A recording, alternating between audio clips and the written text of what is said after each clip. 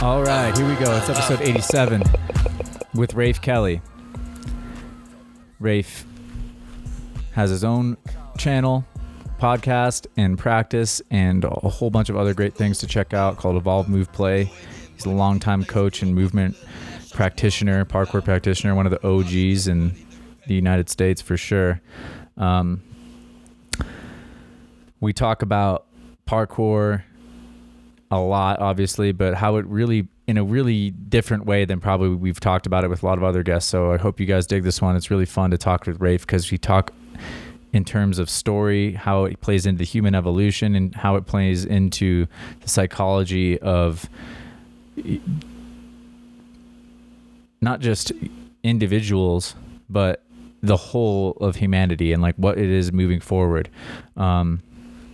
To be a movement practitioner and to be somebody who's invested in cultivating an experience inside their body.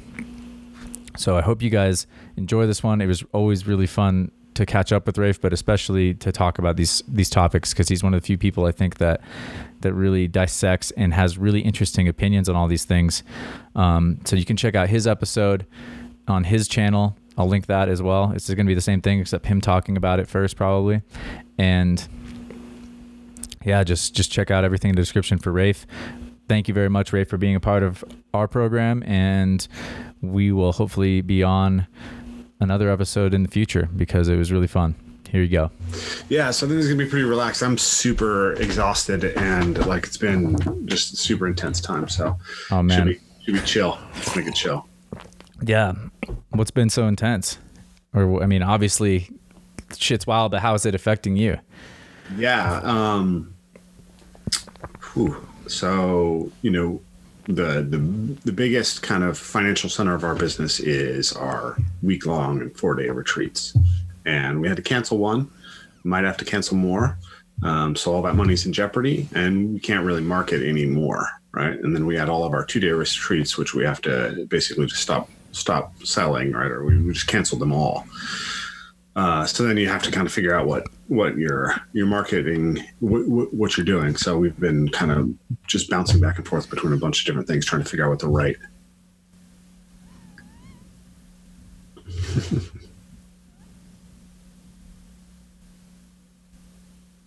Uh-oh. Rafe, I think I lost you for a second. The connection looks good, but it doesn't seem to be moving right now. What is it with we tried to do this once before and we got the same issue. Yeah. Technology is trying to get between us. There's something important that the wizards of technology don't want us to know somehow that we need to talk about. What is going on with your, it looks like it's on your end. Is it? Is my signal shitty or whatever? I mean, I see you're saying your signal looks good right now, but then it dropped. It was bad. So, what's going on with that? I don't know. Anyways, yeah, that's been like, you know, just figuring out what this looks like going forward. And, you know, we're lucky compared to most people in the industry who are movement teachers because we don't rely on our, you know, regular classes. And we don't have large liability from owning a gym. And we are already positioned to move online when like everyone's going to want to move online. But still, it's like, it's just a huge, like having to kind of go from looking at a few different things to like hyper focus. And so that's been going on and, you know, just life. Yeah. Yeah. And is there anything that you see happening on the other side of this that you felt like was like inevitable, that this has kind of been helped quicken in a way, maybe in terms of like, you know, I mean, I love that your thing is evolved because I'm really fascinated with evolution and human evolution. And like, I'm wondering why is this happening now? Like, how does this play into our evolution as a species? Mm-hmm. Is it like going against nature? Is it, or is it, you know, is it something that's like, this was bound to happen just because of the way we've been moving? In a lot of ways, you can say historically, this is actually just a return to normal. That we've always lived in the era of the pandemic, or at least we've lived in the era of the pandemic since, the Romans, basically, right? It doesn't seem like in the early Roman Empire or the Roman Republic or the Greeks that they had nearly as much. They had problems with this, but it wasn't as bad.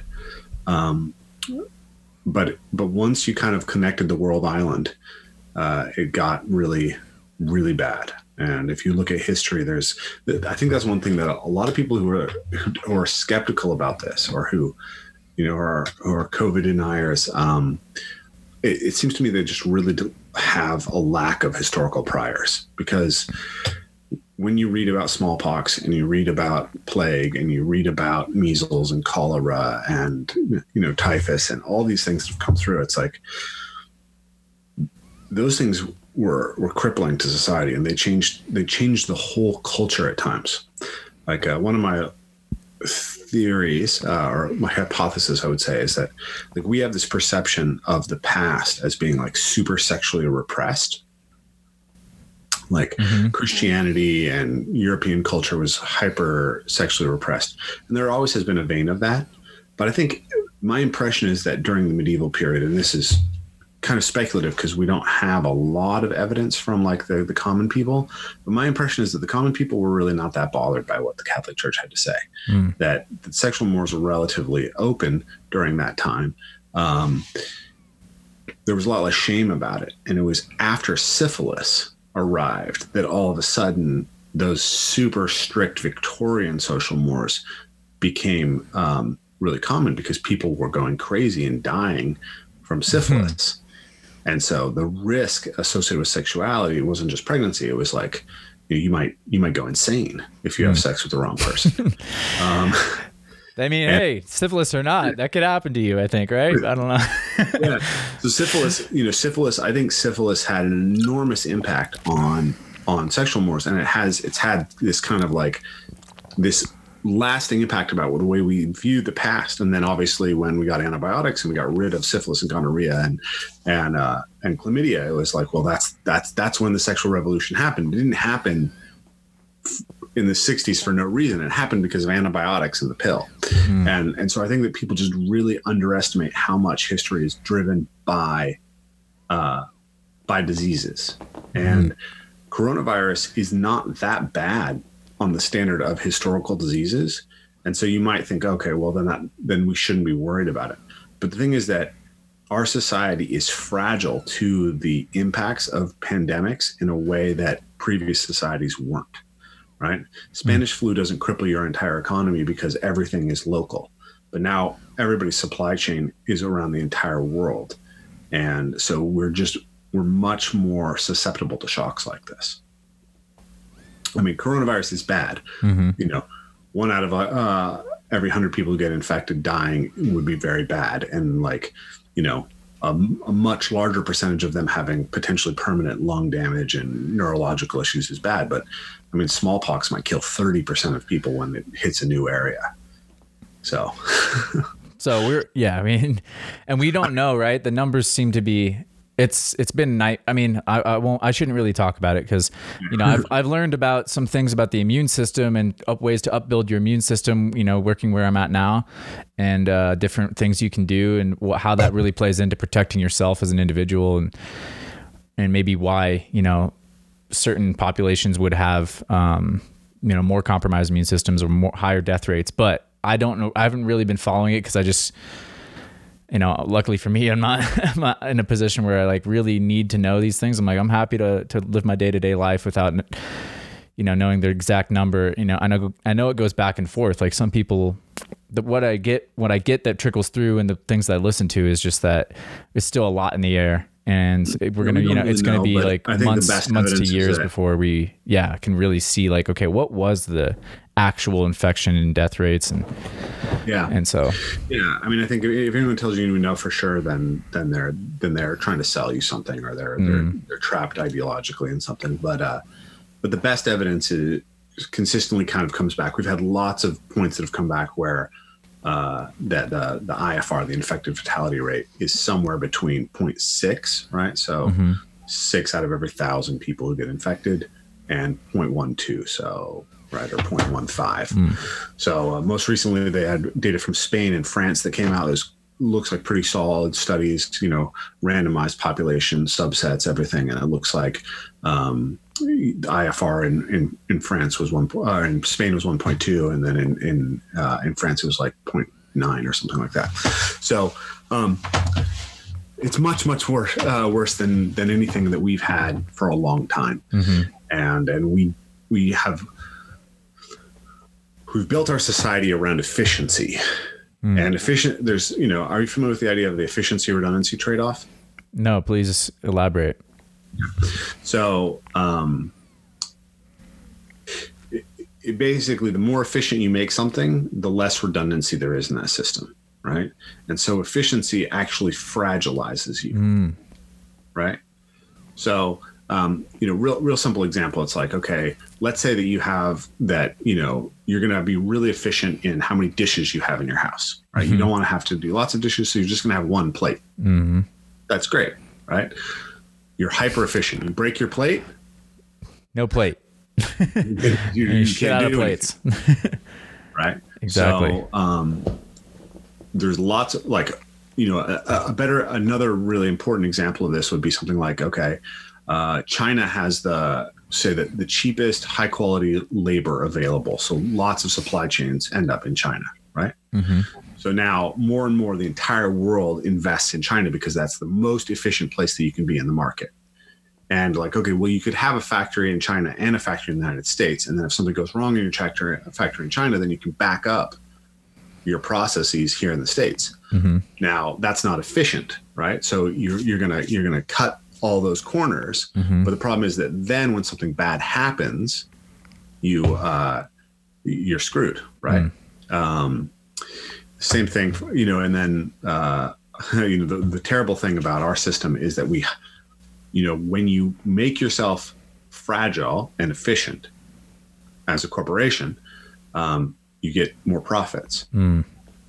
Now, as you get bigger and you get more profits, then our government actually now tries to provide that resiliency for you by making you too big to fail. Right. So we've created this perverse incentive structure where all these companies that are essentially making our system as fragile as possible are now going to be protected by our government, which means basically protected by every individual taxpayer. So that's why we're spending trillions of dollars to bail out industry, and the average American's getting $1,200, right? So to go back to your original question, the big thing was how is this creating the future? Well, perhaps we're going to come out of this with a lesson about like you can't trust to have all your supply chain in China, especially when China views you as an ideological rival and is trying to win the game of state against you. There's I don't know if you follow Eric Weinstein, but his podcast, The Portal, is my favorite podcast right now. And on one of the recent episodes, I think it was the Ryan Holiday episode, or Holiday, the guy who wrote The Obstacle is the Way. He talks about his wife saying like COVID is bringing the future. Everything that was going to happen is happening. Right. So like, there's been research for a while that shows that for a lot of jobs, remote work is more efficient than work in the office. It's like, well, that's now, right? Twitter just said that they're never going to require people to go back. Yeah, right? I saw that. My wife just got hired by Google right before COVID happened. So as she was going to be onboarded at Google, like she was scheduled to go to Mountain View. Oh, wow. And then boom, nope, not going to Mountain View. Here's a computer, get started. Oh boy. She's never met her coworkers in person. She's on this team that she knows only via online.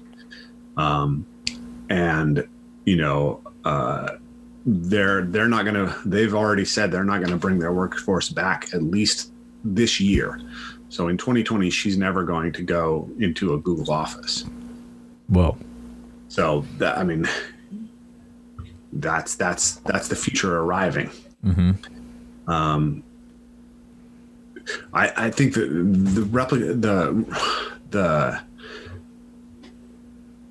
the whole way we build cities may change, or the way that people live, right? Like, imagine the whole tech workforce is all concentrated in San Francisco, and that's just driven San Francisco, Seattle, Boston, just a few other places, Sydney, like all of that could go away. Mm-hmm. Right. Yeah. All those people could move somewhere else, because like, why pay the money to be in San Francisco, especially in a world where you can't even socialize with people? Yeah. What's the point of having that badass penthouse apartment or whatever, or condo, and just they have a really good answer to that question. I don't know what, I guess in my little world of the movement culture, what's interesting to me is that I felt like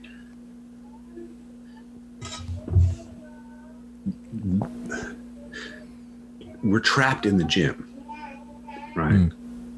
Like I've been trying to solve this problem with our online courses and everything. Mm-hmm. So for years we've had this,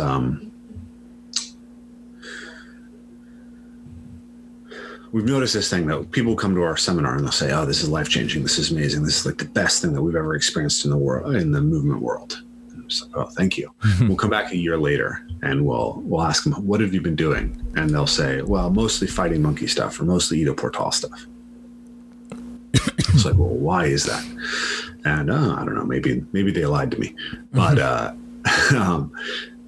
what I come to think was that actually it's much easier to adopt those practices when you already have a gym practice, because practicing, Kiri Jahin's, circles is something that you can do in the aerobics room in your gym.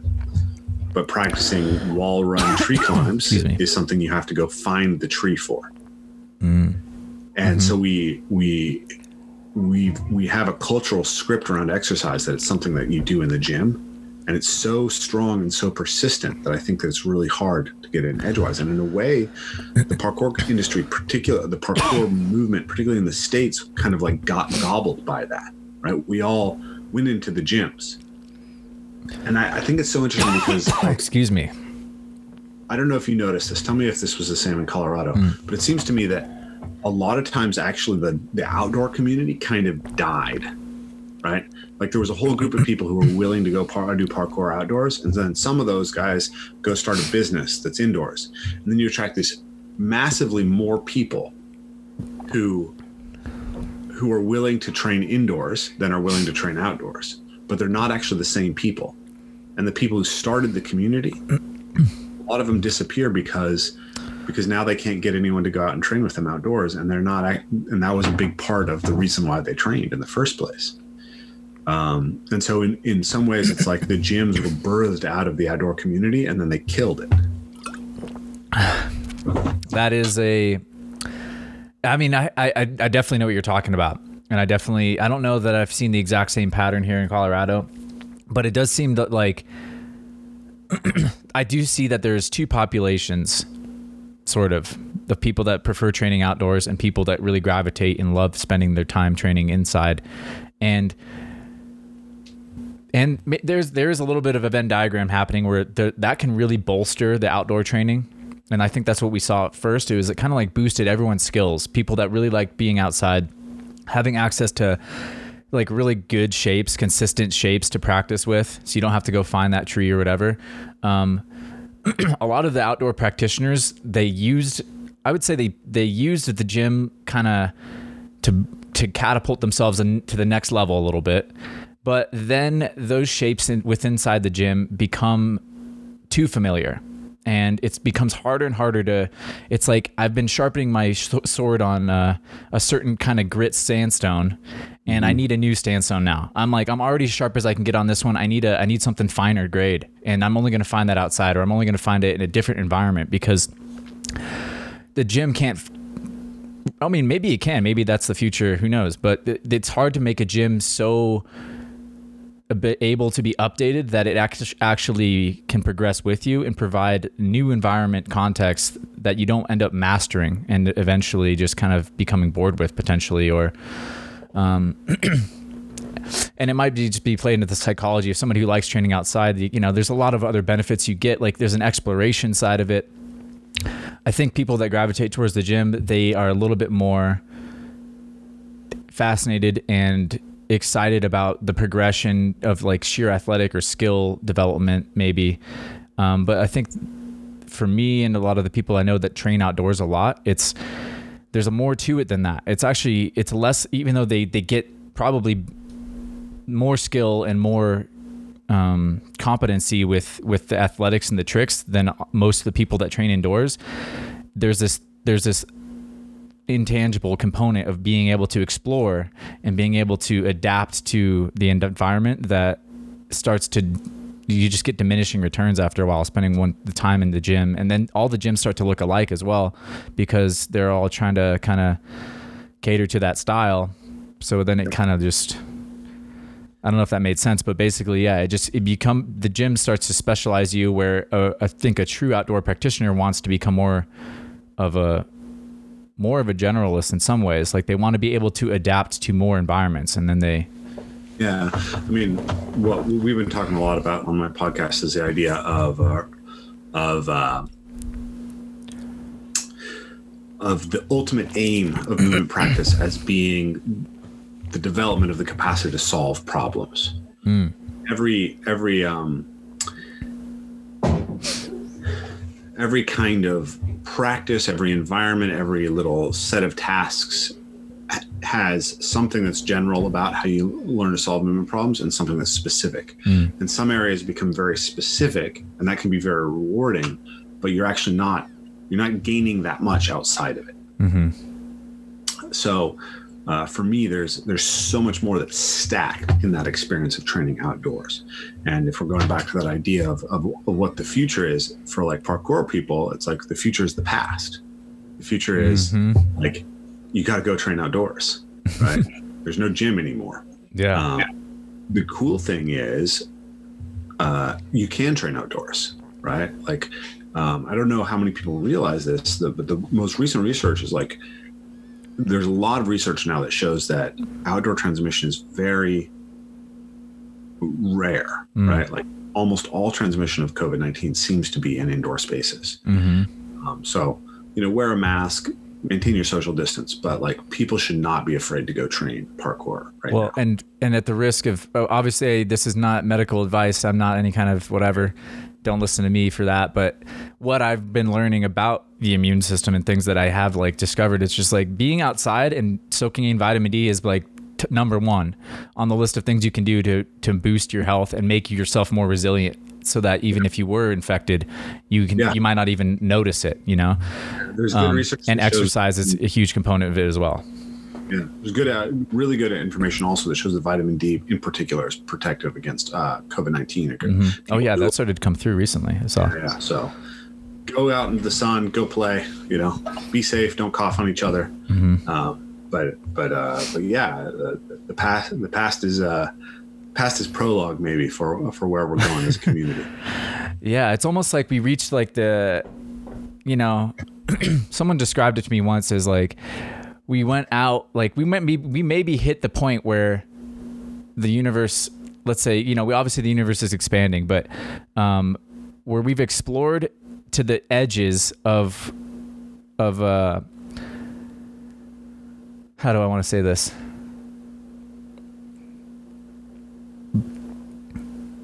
Of just like I don't know, of like we've been looking outward for new things, and it seems like we might.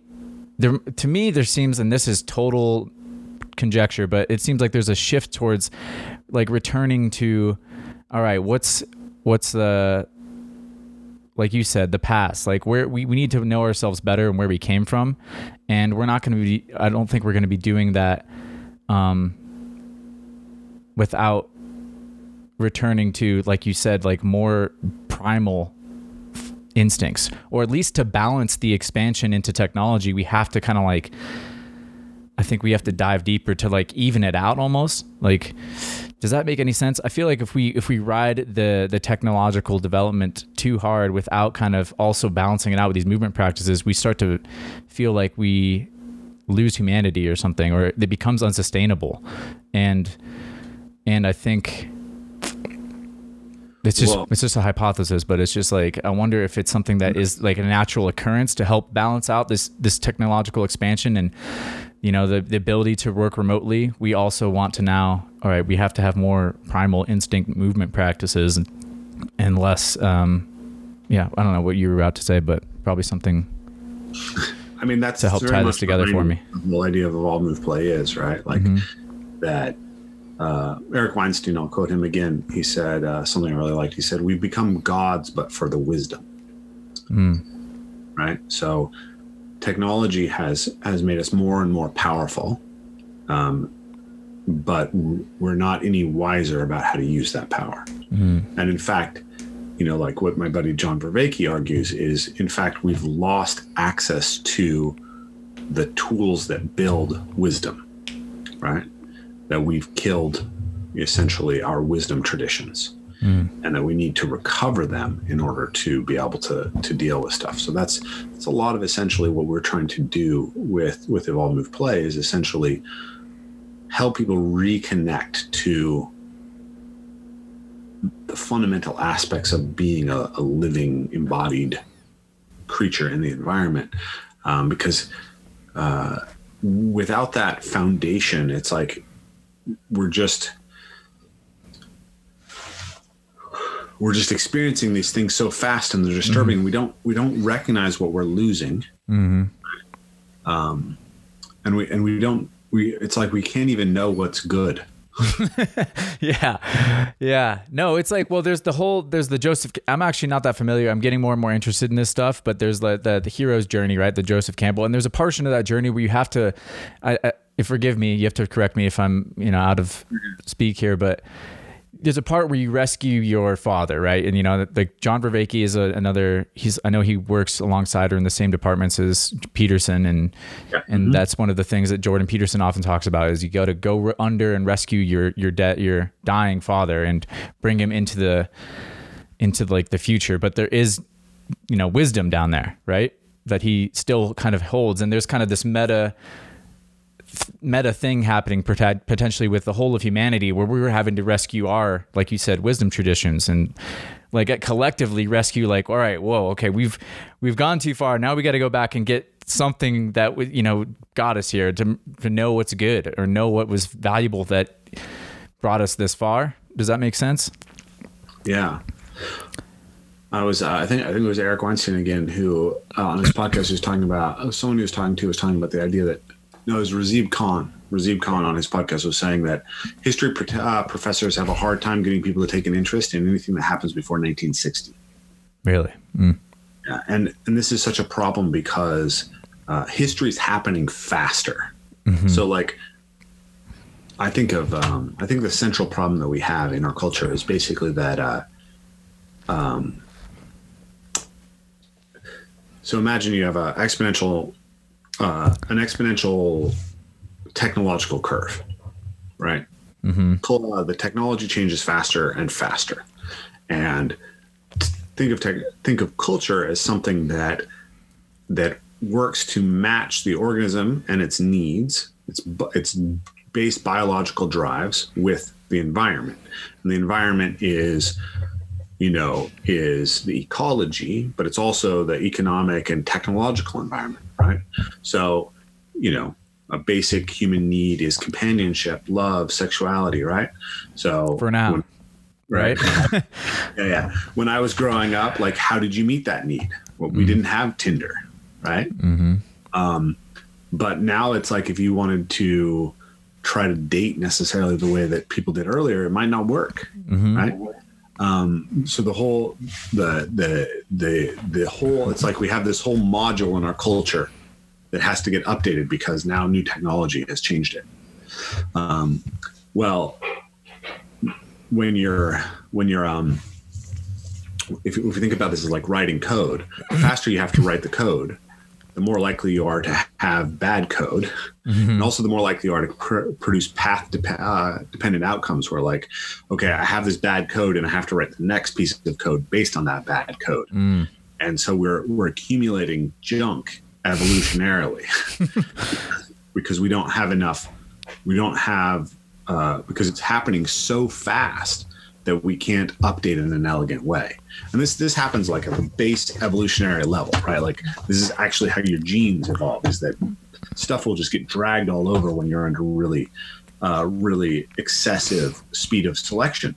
And so I think the only way that we can adapt to that is we have to be able to look back more effectively, and we have to be able to like extract the wisdom principles from the past, from different cultures, in a much more efficient way. Because if we have a naive kind of cultural response we have to have something that accelerates our ability to respond to the situation in the same way that we're accelerating our ability to create new situations. So technology creates new situations, but it's like wisdom is where you get the ability to respond elegantly. And so if this is doing this and this is doing this or this, it's like we're getting more and more powerful and stupider about that power. Yeah, and the whole system becomes, like you said, just increasingly fragile and built. We have the same foundation potentially of wisdom that we had collectively.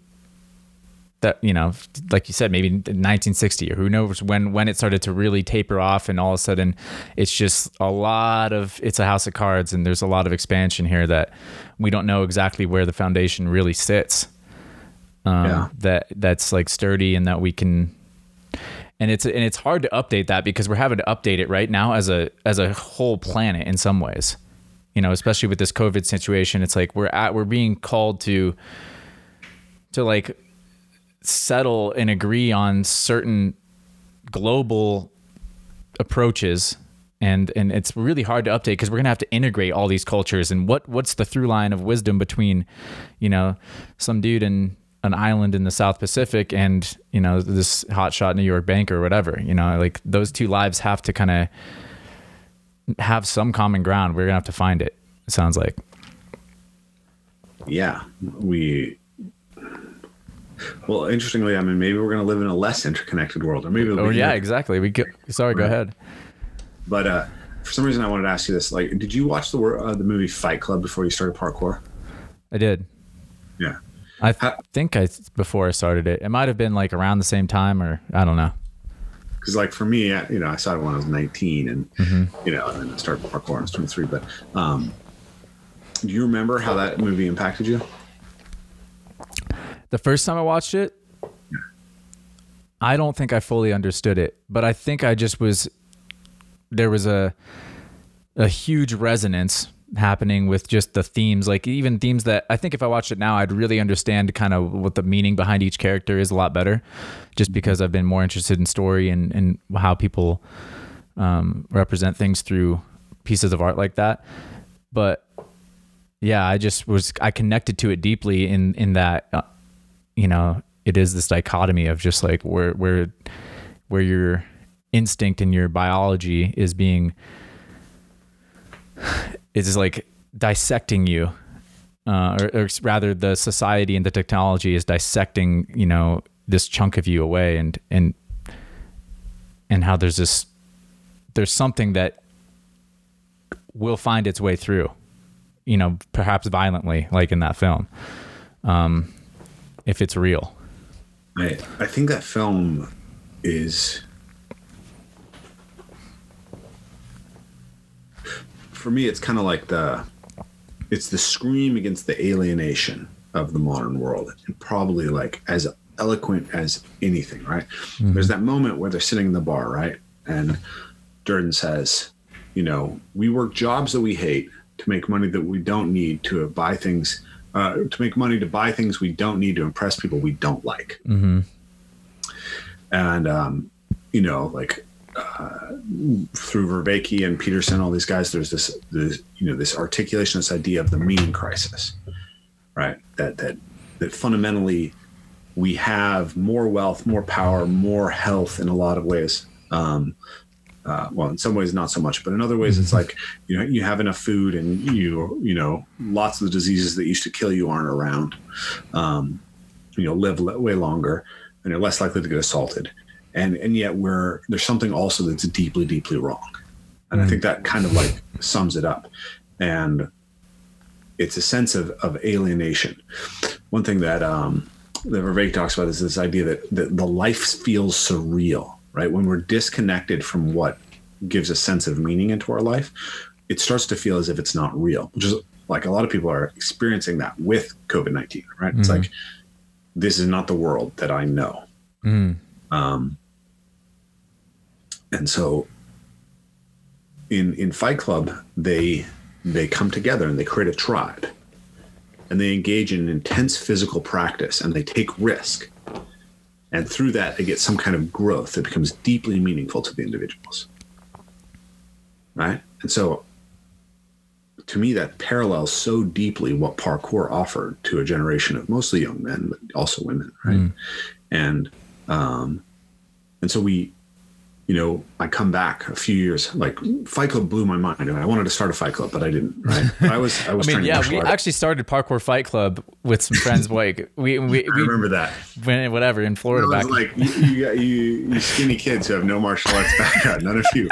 We're gonna be swinging, man. Yeah. But yeah, I actually had a boxing club at university and stuff like that. But so I saw that, and I was it resonated so deeply with me. Like, I would say probably the only other work of art that's had such a like profound meaning for me right from the beginning was like The Lord of the Rings. But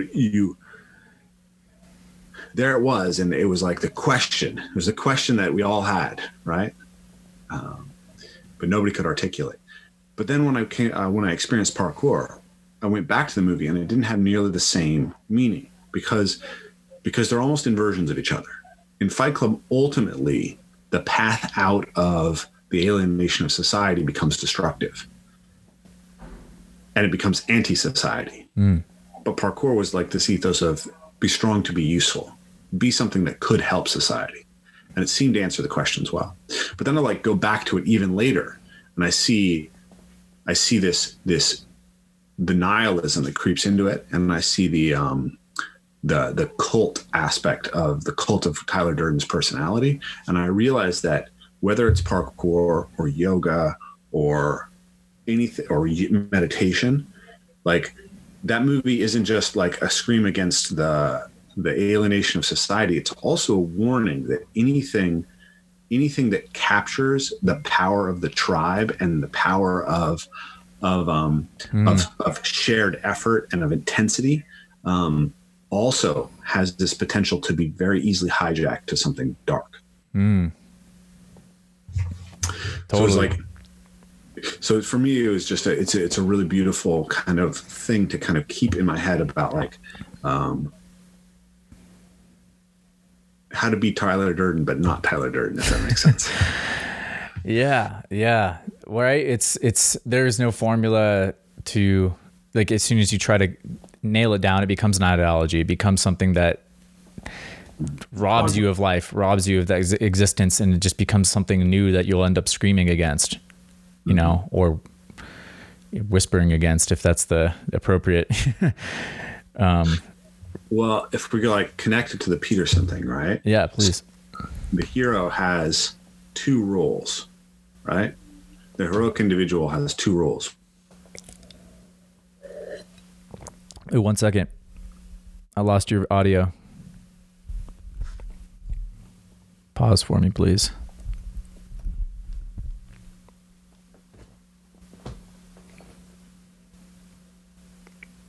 I got audio back, I think.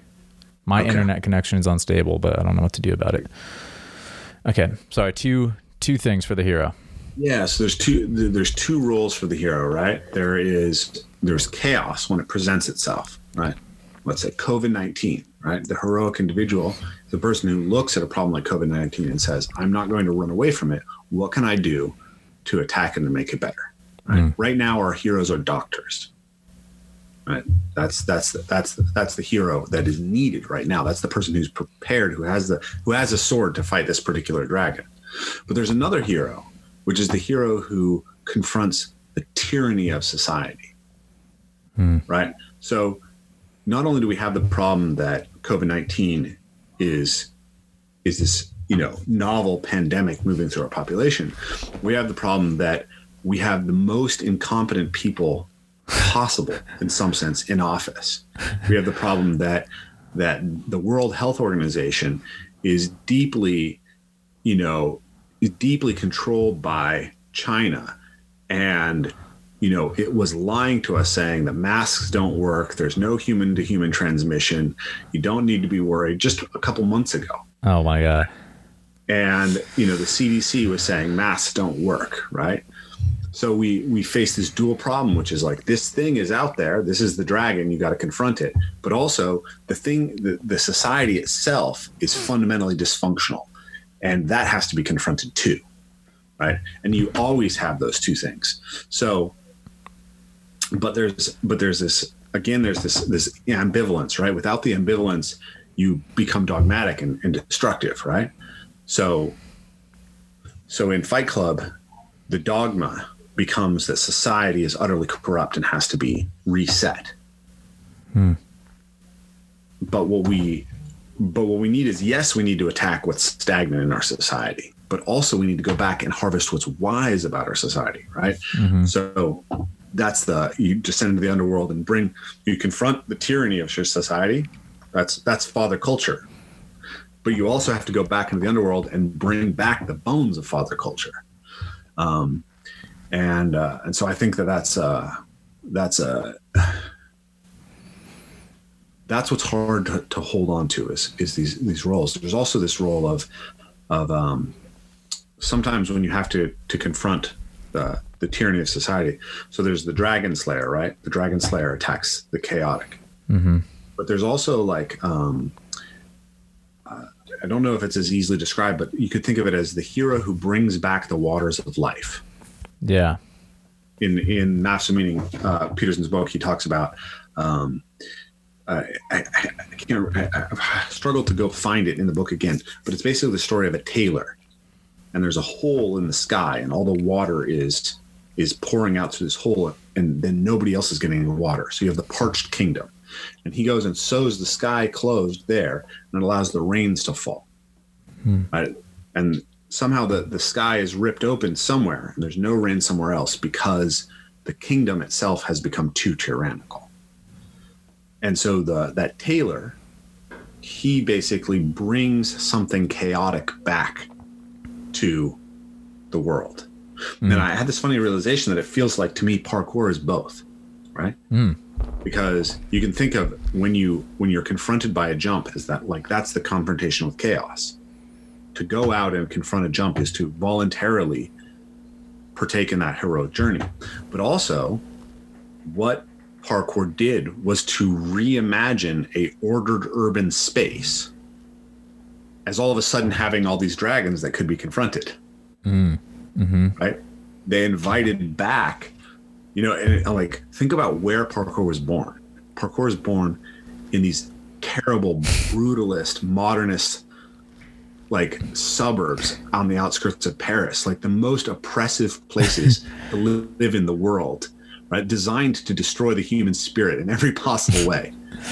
These kids say, we're going to create the beauty of human art and movement through these spaces. We're going to find a way to love this horribly ugly city. And blocks of concrete will become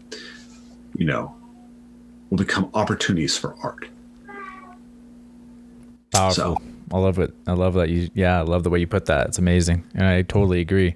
It's what we're doing and then that's what they did for, they started, that was a new approach. That's kind of like Fight Club. Like you said, it's just it's like, dude, here's the scream. Have you read Julie Angel's book?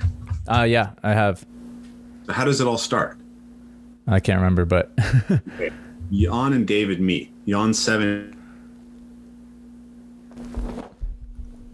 Shit, why am I losing connection? Sorry, I have full bars. I don't know what's going on, but I just lost audio again. Can you?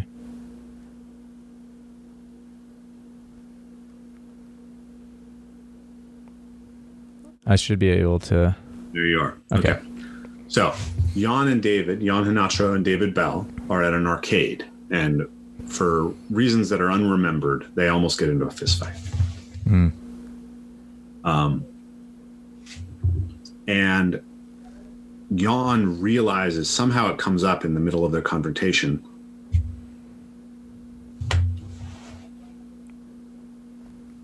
I can still hear you.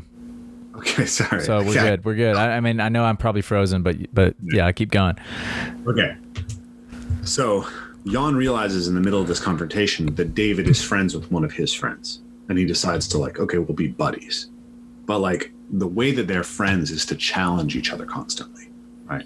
So it's like, who can get, who can do the most push-ups? Who can do the most squats? Who can lift this car? Who can get punched in the stomach the most times?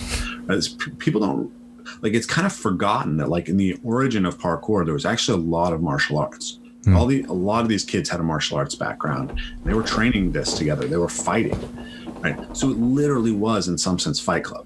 Like it was so close to what Fight Club was, and there was so much about it that was about confrontation. If you read Stefan Figueroa's stories about his experience with David, it's like David's a Tyler Durden character for sure, right? He is incredibly angry at society, and he's expressing it this way, and he is pushing like, you're not allowed into his little cult unless you are willing to like do everything that he asks of you. Stand outside. Or do, like 3 miles of QM. Same thing. But yeah, if you're on the edge of a building and you don't jump, he pushes you off the building. Oh, wow. Right? Yeah. Like they hang from each other's hands on the edges of buildings. I showed Stefan Figueroa a game that we play where we lock hands with each other on top of a curb, and we try to wrestle each other off the curb. And he's like, oh yeah, David and I used to play that. We would play at 12 feet high.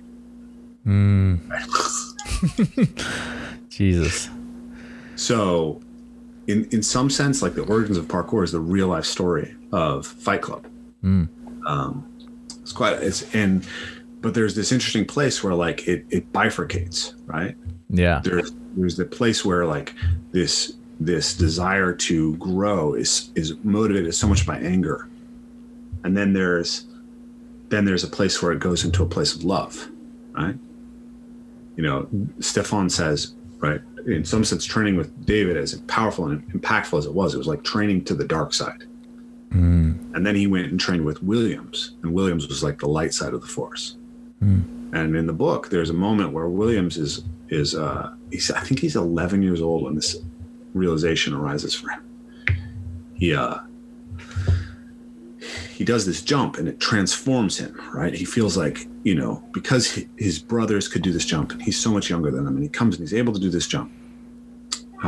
It's like, it's this rite of passage for him. And it feels like totally transformational.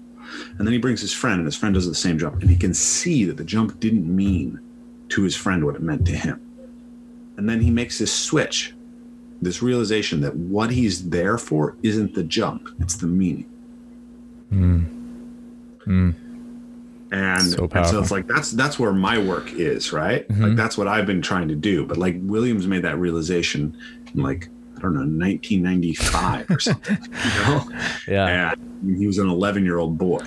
And yeah, so there, the reason I wanted to bring us back to this like Fight Club thing is it's like, I can tell you what Eric Weinstein says and what Jordan Peterson says, and Daniel Schmachtenberger talking about how we're stuck in this self-extinguishing cycle of exponential stuff, but I'm mostly just re-articulating them, right? But there's something interesting about the fact that the movement community, the parkour people we share interest in this. Like there's so many people in our community who are picking this stuff up, and there's like a kind of insight that's coming out of it. It's like I'm having chats with John Vervaeke because he's intrigued by how parkour in some sense is like a seed for a practice or a set of practices of wisdom cultivation that can be a solution for the problems that we face in the world. I mean, what I just was illuminated with was just the what part of what we're doing is we're getting back in our bodies, right? That is part of the wisdom that we've lost, just the ability to be inside your body and using like your humanity and just a base, interacting, knowing things are real, feeling the pain. The Fight Club, it's at least the pain can be a measurement of what's authentic in that world. And, if you shin yourself, or at least, ankle thingy, whatever it is, like that is feedback that is real for the first time for many people. And I think that's partially, like that's sort of a shift, is we're like, all right, well, let's at least get back in our bodies. We could go a little bit further, into some circuitry, but, and it's not to say that some people aren't, like Elon Musk is a huge tech wizard, right? But he's also kind of on the front lines of doing some of this stuff. And, I think he's one of the people that's trying to bring the reins, in your analogy through, he's rebelled against, them trying to order to become too orderly, I guess, with his Tesla factories, for example.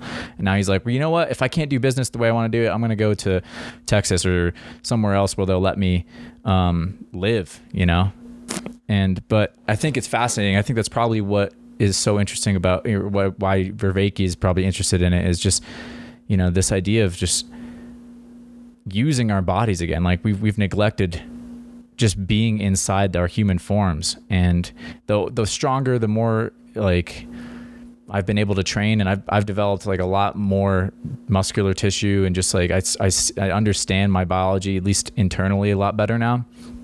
The more I just recognize like how odd it is in some ways that some people are, it looks so out of balance to me. And when I see certain people on the street, and I'm just like, they don't know. It's really just it's kind of sad that they don't know, to me, that there's even these existing things, their muscular tissues or their posture is so weakened that I think they benefit just from like learning how to feel their body, Yeah. Do you think that's accurate in a way, that just, maybe have got just too far outside our bodies, and part of our wisdom recovery is just people learning how to get back inside their bodies, just more exercise, but not just more exercise. I think what you're on to something with the movement in the parkour communities is exercise with the human body as the kind of primary focus, the mover, and not, being on a bike as much, or being not that or just training the muscle and treating the body. Have you run into like the interviews I've done with Mark Walsh and like the whole idea of the embodiment community? No, I haven't. Is there a nugget you can share from that? Yeah. So, let's say you can train, you can practice something as a way of like attaining a skill. You can practice something as a way of achieving something externally, or you can practice something as a way of shifting your experience state of the world. So there's a whole set of traditions that have kind of gotten very deep in that. That's like the internal martial arts in the Asian world. That's yoga. That's like various traditions of dance and therapy, and like body-oriented therapy. And all of that comes together kind of in this world of embodiment. And so Mark Walsh introduced me to that. And then that's also very congruent with kind of the work of Vervaeke, right? Vervaeke is a cognitive scientist, and he's part of a generation of cognitive scientists, third-gen cognitive science. That's called 4E cognitive science, right? So the 4 E's are: cognition is embodied, it's embedded, it's enacted, and it's extended, right? So what that means is, if you think back to Descartes' idea, I think, therefore I am. Right, that's the idea that the thinker is somehow central, and everything else is derivable from the thinker. And so when we start trying to build thinking machines, we think that we can build the capacity for thought, the capacity to solve problems and see things and perceive things, into a just sort of like incorporeal thing. But it turns out that's very hard. Like the very basic thing is like make a computer recognize what a glass is. Okay. So these two objects are meaningfully the same to us.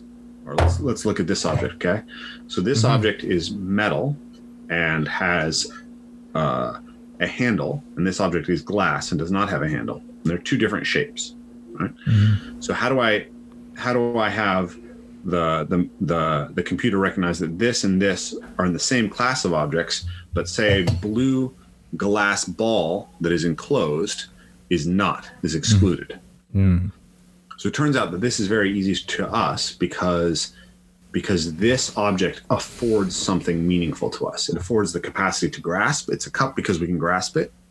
And it affords the capacity to have something poured into it and to contain that thing. Right? So if it had a hole in the bottom, it's not a cup anymore. Mm-hmm. Right? But those things are only meaningful because they fit our body. They're fitted to our body. They're coupled to our capacities, and they afford us something. I can drink from this cup. So if you want to teach a computer to recognize that, the best way to do it is to actually give it a hand to pick something up. Oh, wow.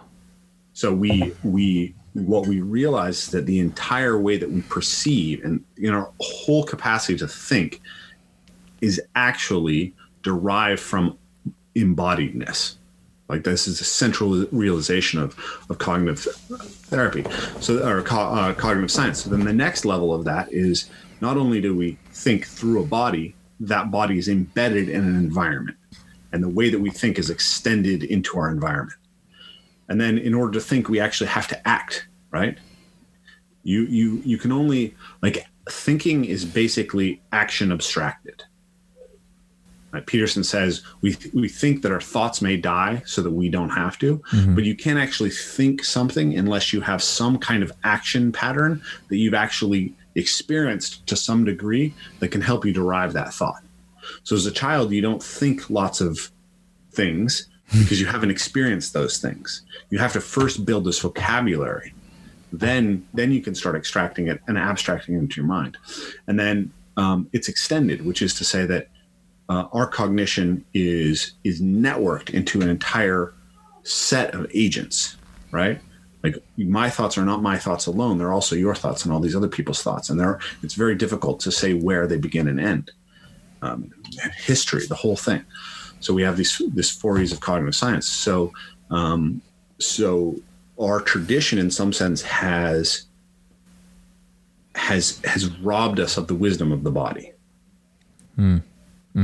So this is like Christianity, wonderful bad things about Christianity. But one thing that happened within the history of Christianity is this idea of the body as profane and of the sacred as separate and existing on another level. And Vervaeke calls this the two worlds of mythology. It's not only in Christianity, it's also in Platonism, right? It's also in Buddhism. Like Nietzsche argues for the reclamation of the embodied experience. So there's something that's been there for a long time. And parkour, among other things, is a pathway towards like using your physicality as a tool to cultivate yourself as a human being, rather than just to be healthy or to look good and attract someone sexually, right? Mm-hmm. And I think that's why I was thinking about this this morning, actually, this idea that like there's something almost insipidly spiritual about parkour as a practice. I use that word with hesitation because oh shoot, we lost your audio real quick. One sec. Cut out. We cut out again. God damn it, Zoom. Get your shit together. Just kidding, but sorry, we just cut out right as you were saying why you were hesitant about using that word spiritual. For me, spirituality is a word that has certain implications that allow people to sell a lot of bullshit under that label. Mm-hmm.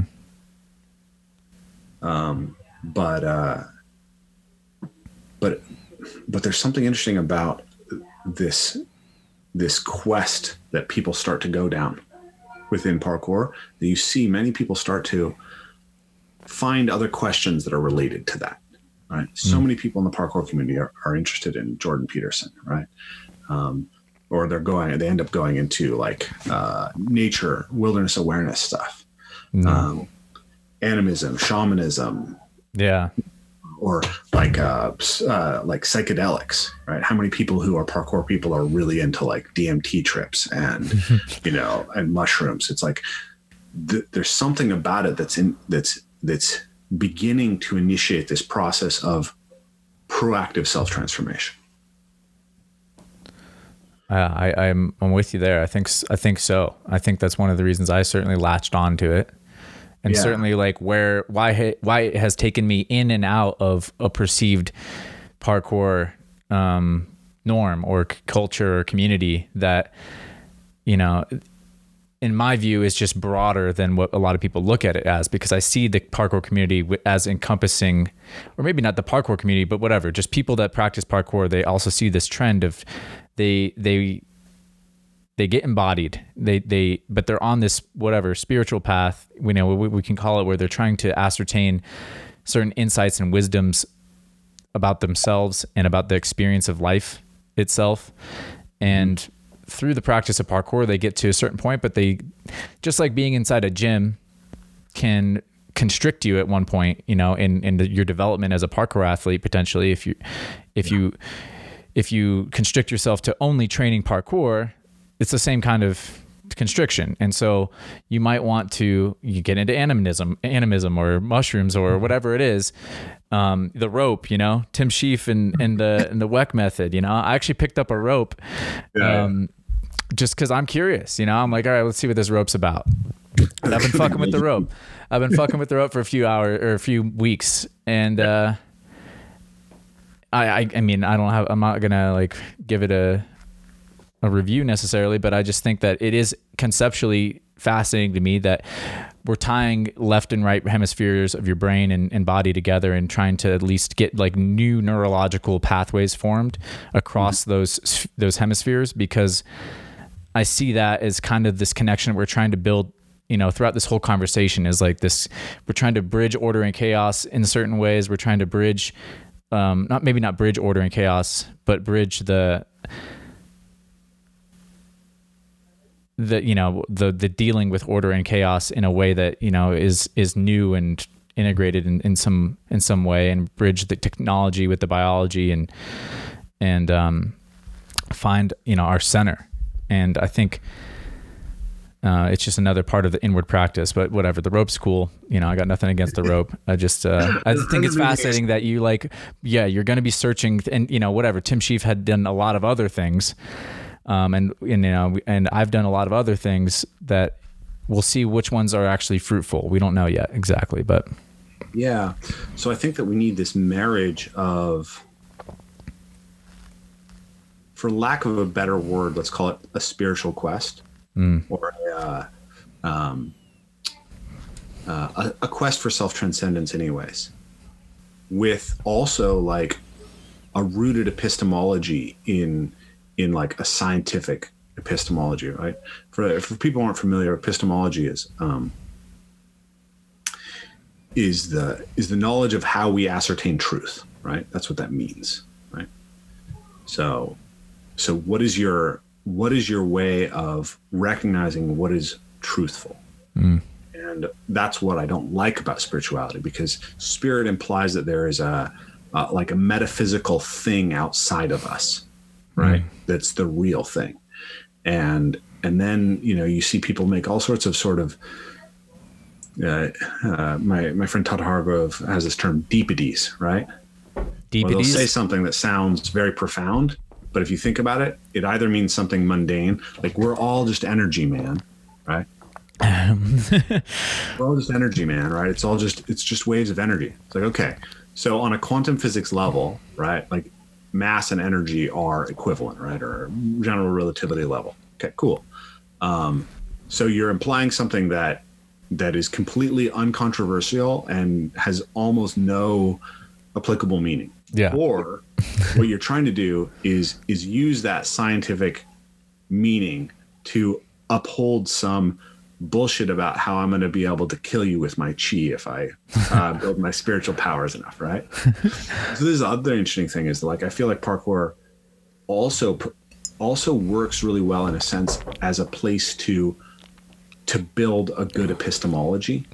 Not only parkour, I also see a lot of like really strong epistemology coming out of like Brazilian jiu-jitsu. When I look at the people who have the most rational takes on COVID-19, who aren't who aren't virologists or epidemiologists. It's like there's a lot of martial artists and parkour athletes and stuff like that. But it's always the ones who like do real shit. It's like not the ones who just like dance and play around on the ground. Yeah, fair. Right? Because if you lie to yourself about the effectiveness of your wushu routine, or about how much of a movement generalist you are because you do Kirijihin circles on the ground and, you know, like corticapim circles or whatever, it's like there's no fitness function. You don't get punished by it. But parkour, Brazilian jiu-jitsu, boxing, judo, all these things will slap you in the face if you think that you can do something and you can't. It's like parkour athletes don't get to pretend that the truth doesn't exist. Yeah. Unless you're as talented as Daniel Ilbaka. Then, like his capacities were so far away, he could just believe that God willed him to do things. Yeah. But the rest of us fall sometimes and realize that we didn't choose it. Oh man, you chose it. You chose it. You weren't strong of mind enough, strong of spirit. I'm sorry, bro. You see what I mean? Like you don't have spirit. You don't have enough faith. These two things, like a fitness function, and then also a reach towards a self-transcendence. And it's like we need both. And it's being in that zone that's important, right? Because, you know, partly why Ilibaka was so prolific, I think, is because he was able to tap into a frequency of himself that was authentic and real. Yeah. That just made him certain. You know, like I'm sure I felt it in my training where you can know if you can do something. And like you said, of course you're going to fall sometimes but you also know when you're playing with fire and when you're a little bit more just like, this is happening next. And if you have a really, you know, it's very circumstantial. I think there's a lot that goes into it, but you know, with someone like Ilibaka, I think I just see somebody who tuned into that just reality in a really big way until he didn't, you know, maybe eventually he did get slapped up, you know, and then that's what takes some of us out. It's certainly, I've been in a zone where I've been like, I am fucking right there. You know, I know exactly what I'm capable of, but it's eventually you reach a little bit past your limit. And I got knocked unconscious, literally. I mean, like, you know, I suffered a concussion because I was just overcommitted basically to a movement. And in the same way that you can overcommit to a strike in fighting and get knocked out. And I had to learn, you know, a lesson in hubris and a lesson in just being more measured and listening. And again, retuning into my body. Because what that came down to for me was just not really listening and being more focused on some of these external factors and getting it completed and being overconfident. But if you are in that zone, then it seems like you can make the choice to maybe even if you don't fall, maybe even if you don't complete the challenge, you don't eat shit, you know, or get knocked out, you're still in it. Reality is happening in the way that you feel in control. Yeah. But all that to say, just, you know, I love that parkour. I've always seen it as a martial art as well. And I always think that it is real feedback. Like you said, I love that you said you can't pretend that. Yeah. You can't pretend that you can do a jump. Like, you can't jump 30 feet, right? No. If you think you can jump 30 feet, you're going to get hurt. Right. So I guess Dom Tomaso now did like a 30-foot drop. And again, like there's something he knows, you know, there's something that he's knowing that there's something real that is because he's pushing it in a way that, you know, a lot of us, we would think that's impossible, especially because it hasn't taken him out yet. So he's discovered something. You know, he's discovered something real. It might just be that he's discovered that, wow, I have a lot more capacity to take impact than the average human, you know? But it also, I'm sure, has a lot to do with his training methods and the way he's approached things. Oops. I lost your audio again. God damn it.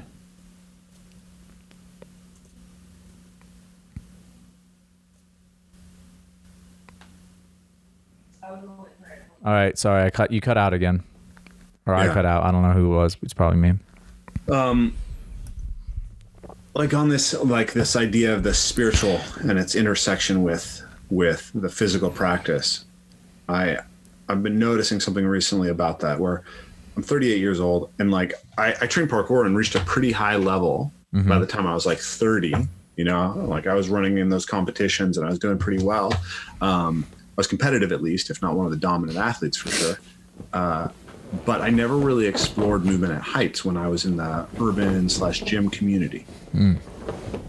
Because like very early in my parkour experience, I became a leader of the community, and I was always anxious about getting arrested and trespassing and kind of showing up in the news and giving a bad reputation to parkour.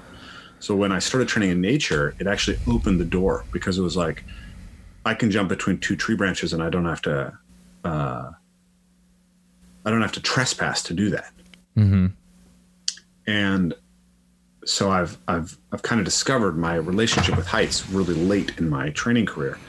And as I was starting to explore it, I always had this idea like, okay, well, eventually there's a point where you need to move past this, because you can't keep expanding this forever. You're going to age out of it. And I actually thought that had happened. Like I was like, okay, you know, I did a bunch of crazy height stuff when I was in Europe 2 summers ago, and I came back and my knees were all baked, and I just took some time off, and it was like a summer went by and I was like, okay, I didn't do any height stuff. Probably not going to do height stuff for a while. Yeah. Ever again, really, at that level. And then this spring, all of a sudden, it's like all these jumps at height are calling to me. They're just right there for me. I feel really, really dialed in, you know? And like I've been going through, I do this meditation practice where I do focus meditation, right? So I look at a point and I breathe and I try to just keep my mind on that point as much as possible and try not to resist other thoughts, but to try to get to this point where the other thoughts just simply don't catch in my mind as they come through. And I'm just completely zoned into this, right? And then I'll do a body scan, right? Like, how is my body? And then I'll do a loving kindness meditation.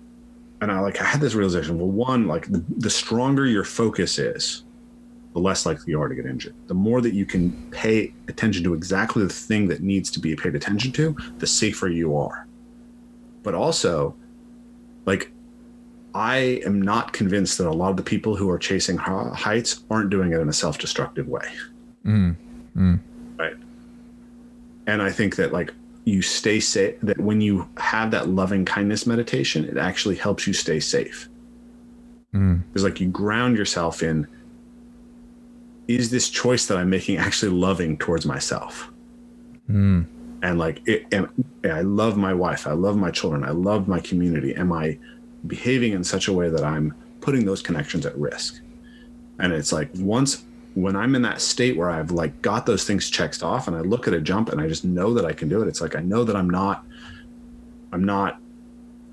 you know, it's not coming from this ego place, and that feels really safe. Fascinating. Yeah, go ahead. Pause. You can pause. Okay, so I've got this recording, but you tell me if we want to share this. Okay. So I wrote this up. So this is a video idea I had. Okay, so what kind of tracer are you? Okay, you're wearing gloves, skinny jeans, and skate shoes. Chances are you spend most of your time jumping off playground equipment and screaming parkour, parkour. Knees will be shot in a year or two, but that's okay, because you'll just be your drunk average kid in 4 years anyways. You're a parkour noob. Okay. You have sweatpants on, fayous, long hair. You're a parkour purist. You think God kills a kitten every time someone calls a flip parkour, but you spend hours spinning around on rails. You had an altar to David Bell in your room until he learned he teamed up with Fig, and now you're going through an existential crisis. You're wearing Kmart sweatpants and a sweatshirt and Kmart shoes. You only speak French. You think a mile of quadrupedal is a nice, gentle warm-up, and you're deeply offended when someone uses English terms for parkour movements. You're an original tracer. You have suspiciously expensive sweatpants on, fayous, and you have a man bun. You're a movement culture expat. You used to run, jump, and climb, but now you think the most important elements of being a mover are standing still on your hands, being able to touch your nose to your toes, and wiggling around on the ground.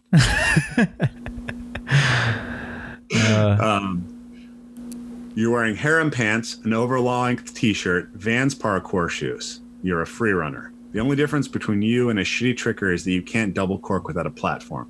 And you can probably flip off a building, but you can't do a decent climb up to save your life. And this is the one that kept coming up in our conversation. Okay. Wearing merm shorts, nice t-shirt. Wait, what was it? Merm shorts and what? An expensive t-shirt, knee-high pattern socks, and you're carrying around a kendama. You're a Colorado tracer. You spend most of your time descending down the outsides of parking garages. And yeah, your precisions are tight and you can jump really far. But you'd really rather be playing kendama if the peer pressure and existential angst didn't force you to risk your life every day. Oh, man. That is hilarious. That is so funny. I love it. I mean, I think, I would love to see that fully articulated out. That's amazing. Man. Here we go. Lem shoes, prana pants, yellow shirt, beard. Oh God, you've fallen for that hippie parkour shit. You're constantly plucking twigs out of your hair, and all your clothes have dirt and grass stains. And now you don't just suck at parkour, you can suck at martial arts and dancing too. And that's evolved new play. Oh, that's great. That's so great. Yeah, man. I love it. We got to be able to make fun of ourselves. I think for a long time, there was just like, we weren't big enough to make fun of us. Like, it kind of made sense for us to be like, we all need to be on the same team. So like it's not helpful to talk shit right now. But also, I don't know, dude. And when it's funny, man. If it's funny, it's because it's kind of true. And if it bothers you, it's because it's something you probably need to look at. So I'm always about I think comedy is one of the swords towards truth that I respect the most, as much as I respect movement practice. Somebody who has wit and somebody who can take it to that, take 2 points of view and take it to a tertiary or meta level and make you laugh. So you kind of see what's happening. I think laughter is always an indication of getting towards something good. Yeah, I think, Jordan Peterson says the trickster archetype is next to the savior archetype. It's it's the predecessor of the savior. Mm-hmm.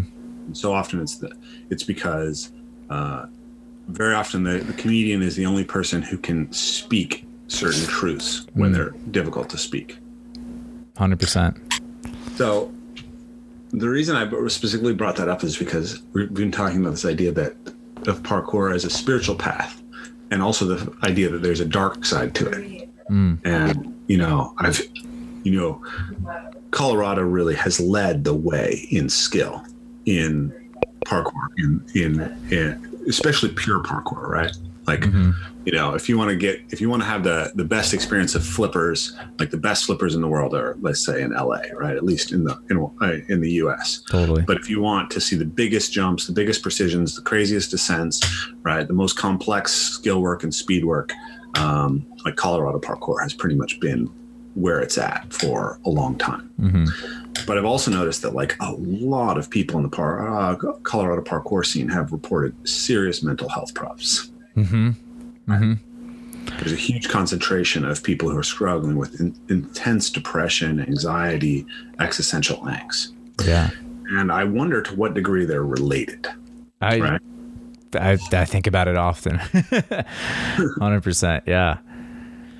And what is if parkour has a transformative power, or movement practice is a transformative power, maybe and I think all of these things, they're double-edged swords. And we don't know, right? Like, maybe this guy we watch on YouTube who's doing this incredible movement is like, he flips 30 feet, right? Does a 30-foot drop front flip and walks out, and he like enters nirvana and he goes home and like he gives all of his change to a kid on the street, and treats his wife perfectly and his kids, and everybody he touches in his life becomes a better person. Right? Mm-hmm. Or maybe that person who we're all admiring on that is like, is cutting themselves and doing heroin in the background and, and, blowing up their relationships with everybody in their life because, you don't understand. Yeah. Dude. Yeah. It's like, it's so hard to know. Right. And you can,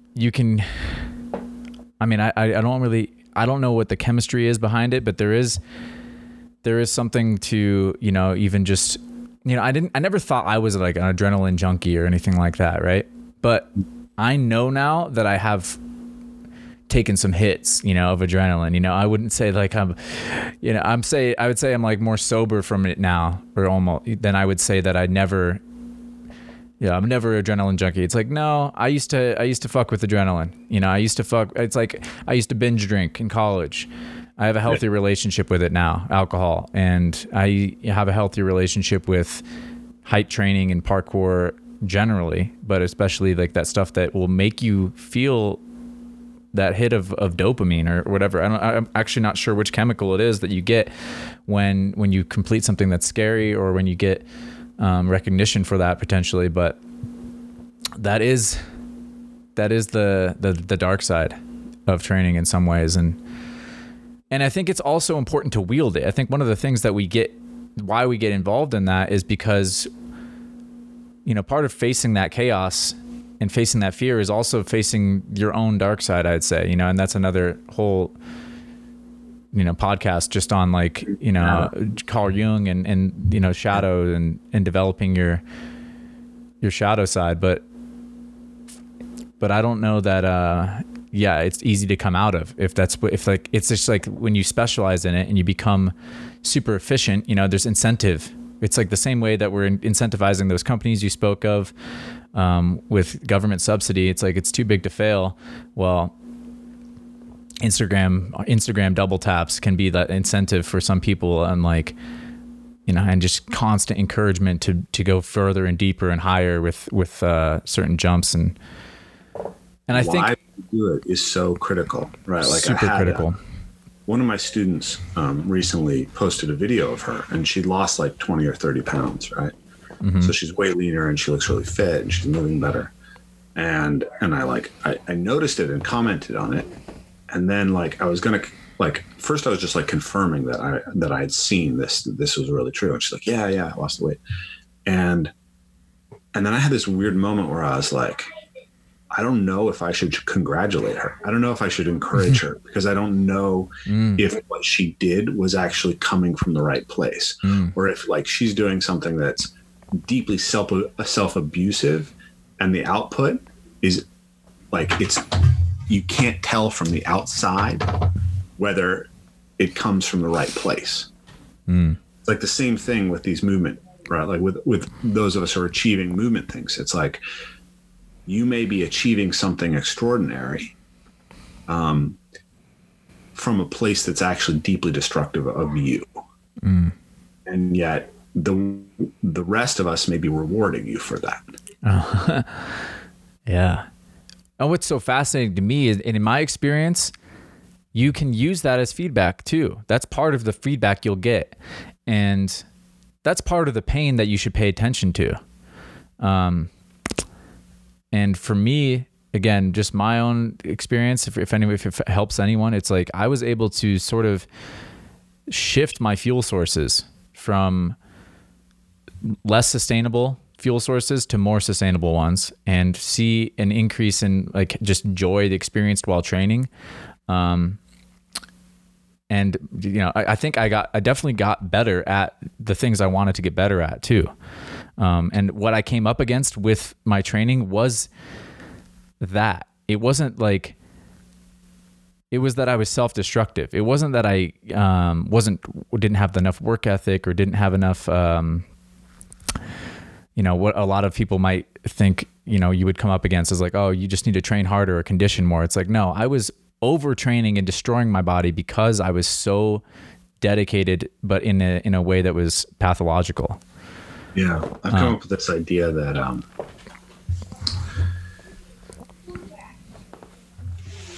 you need a combination of self-love and self-discipline to optimally grow and adapt as a human being.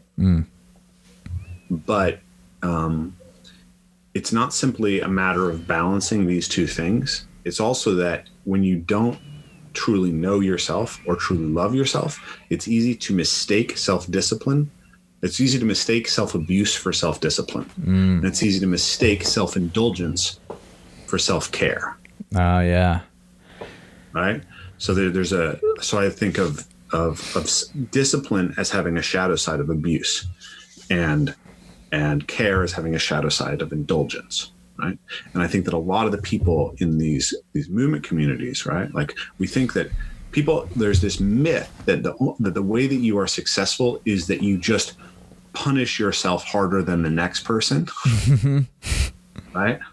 Like, I don't know that much about David Goggins. Maybe everything about him is brilliant, but my perception of him, for what it's worth, the way that I imagine what he's putting out into the world is this idea that if you just grind through pain and suffering and terror, that's ultimately going to take you where you want to go. And my experience as an athlete is that I have overtrained myself repeatedly. And every time that I have tried to just force myself to become the next thing, it's resulted in injury, nervous breakdown, prolonged periods of depression, massive weight gain. Like, hard work is valuable, right? But it has to be work that's actually taking you in the direction. It's not just work to fulfill the idea of yourself as hardworking, or work to punish yourself for your indulgences. And in that diagram that I've written out, the key to that is that you can't discipline yourself effectively, and you can't care for yourself effectively if you don't deeply know yourself and love yourself. Right. So like at the highest principles of our idea within Evolve Move Play of the heroic archetype, that archetype has to serve logos, right? Truth, and agape, like the love that brings good into being. And if you're not trying to proactively cultivate those things in yourself, it doesn't, in my opinion, it doesn't matter how hard you work or how good you take care of yourself, because you don't even know who you are. Right? And you may be taking care of the worst part of you, or you may be pushing yourself to achieve something that's ultimately destructive of you. Powerful stuff.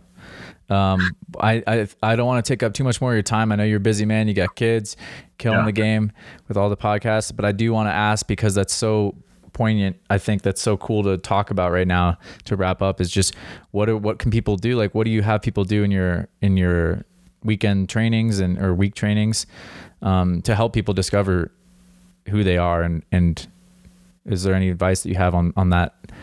Or is that something that is completely individual, you can't take advice on? Yeah, it's an interesting question. I mean, I think all of what we do in some sense does that, and we're trying to find these balances there. But one of the reasons that it's called Evolve Move Play is this idea that play reveals what is deeply meaningful to you individually. When you play seriously, right? And you're different, what you love and what I love, they're not exactly the same. And in going out and pursuing that passion, you find kind of your own little thing. So I think maybe for the more experienced parkour athletes in this area, one thing that would be a really great place to start to pursue truth is go train by yourself, right? Go Thanks, COVID. Turn your music off, do everything, and just say like forget your goals. Like, it doesn't matter who has the biggest Kong. It doesn't matter who can do the most flips. It doesn't matter how you've progressed through the skill tree. What movements do you freaking love? Right? Start to build a map of who you are. Journaling is great. Meditation's great. conversations with friends. One thing that we found really powerful in our workshops is dialoguing. So like, okay, like you could do this with your friends, right? Like you can make parkour into a better wisdom practice by doing something like this. Okay, go do your challenge, right? Now, like you're doing a challenge for say 20 minutes, you're working through whatever it is that you're working on. Now, like turn to your training partner, take a second, close your eyes, take a deep breath, look at them and say, you get 1 minute to say, what is the insight that you got from the practice? Right? What is that insight that you got from what you were just training? What did you learn? And if you practice that, you're going to gain more insight from your practice, right? You can do it with a journal, or you can just talking to someone, whatever works better for you. You can like I insight farm by talking to my phone, right? I just record videos. That would be where I would say to look for maybe some of that to start your practice of logos through movement. And then the other one, the agape, the self-love. I find that the metta meditation, the loving kindness contemplation, that's been incredibly powerful for me. And I'm not sure I have a better tool to offer people than that. So go look into doing a basic loving kindness meditation and see how that shifts the way that you perceive yourself and what's happening within your practice. Right on. Badass things to say. I love hearing you talk about all this stuff, man. I love what you're doing. I really do. It's really cool to see. And I'm glad there's someone out there kind of thinking about some of the same things that's also a parkour athlete. I guess it makes me feel a little bit more like I'm onto something. But oh, I lost your audio again. God damn you, Zoom. Well, I'm going to wait for the audio to come back just so I can say goodbye though. I lost like 30 seconds of audio there. Yeah. Well, all I was saying was I was just kissing some behind basically. But I was just saying, yeah, I just love what you're doing, man. And I love everything you bring to the conversation. Yeah. Thank throughout you. Parkour and blending this stuff together. You know, there's so much interesting things happening in the world, and I'm ultimately concerned with this truth stuff and just seeing like what resonates and what's going to go forward. Yeah. I appreciate it, man. Yeah, I thought I was going to be interviewing you, but it turned into you interviewing me. Aha, so. Gotcha. But this will be great. I'm sure your audience will really appreciate it if you do want to share this, because yeah, I'll share it and I'll just preempt it with like, I thought I was interviewing him, but he turned the tables on me. Gotcha. He's on his podcast too. Well, you're very interesting, so I'm really glad to hear you talk about all that stuff, and I appreciate you giving me some insights that I haven't thought about before. Yeah, if you ever want to talk about this stuff and just talk about it for whatever reason, whatever's going through your head, anything that you're reading on these topics, and just want to like share with me what's going on, I'd love to keep the conversation going. 100%. Yeah, man. I appreciate it. Cool. All right, I'll let you get back to the real world. I'm gonna go take a nap before my next interview. I've got another interview at 4. Oh baby, this guy, see, punishing himself. No, he's doing it out of self-love. He's doing it out of self-love. All right, much love, Rafe. Enjoy your nap. Yeah. Take care. See you soon. Bye. Alrighty, let's go. That was once again with Rafe Kelly. Hope you guys dug that episode as much as I did, and do all those things in the description. Thanks again, Rafe, for being a part of it. What can I say except I'll see you on the next episode, guys. Much love. Peace.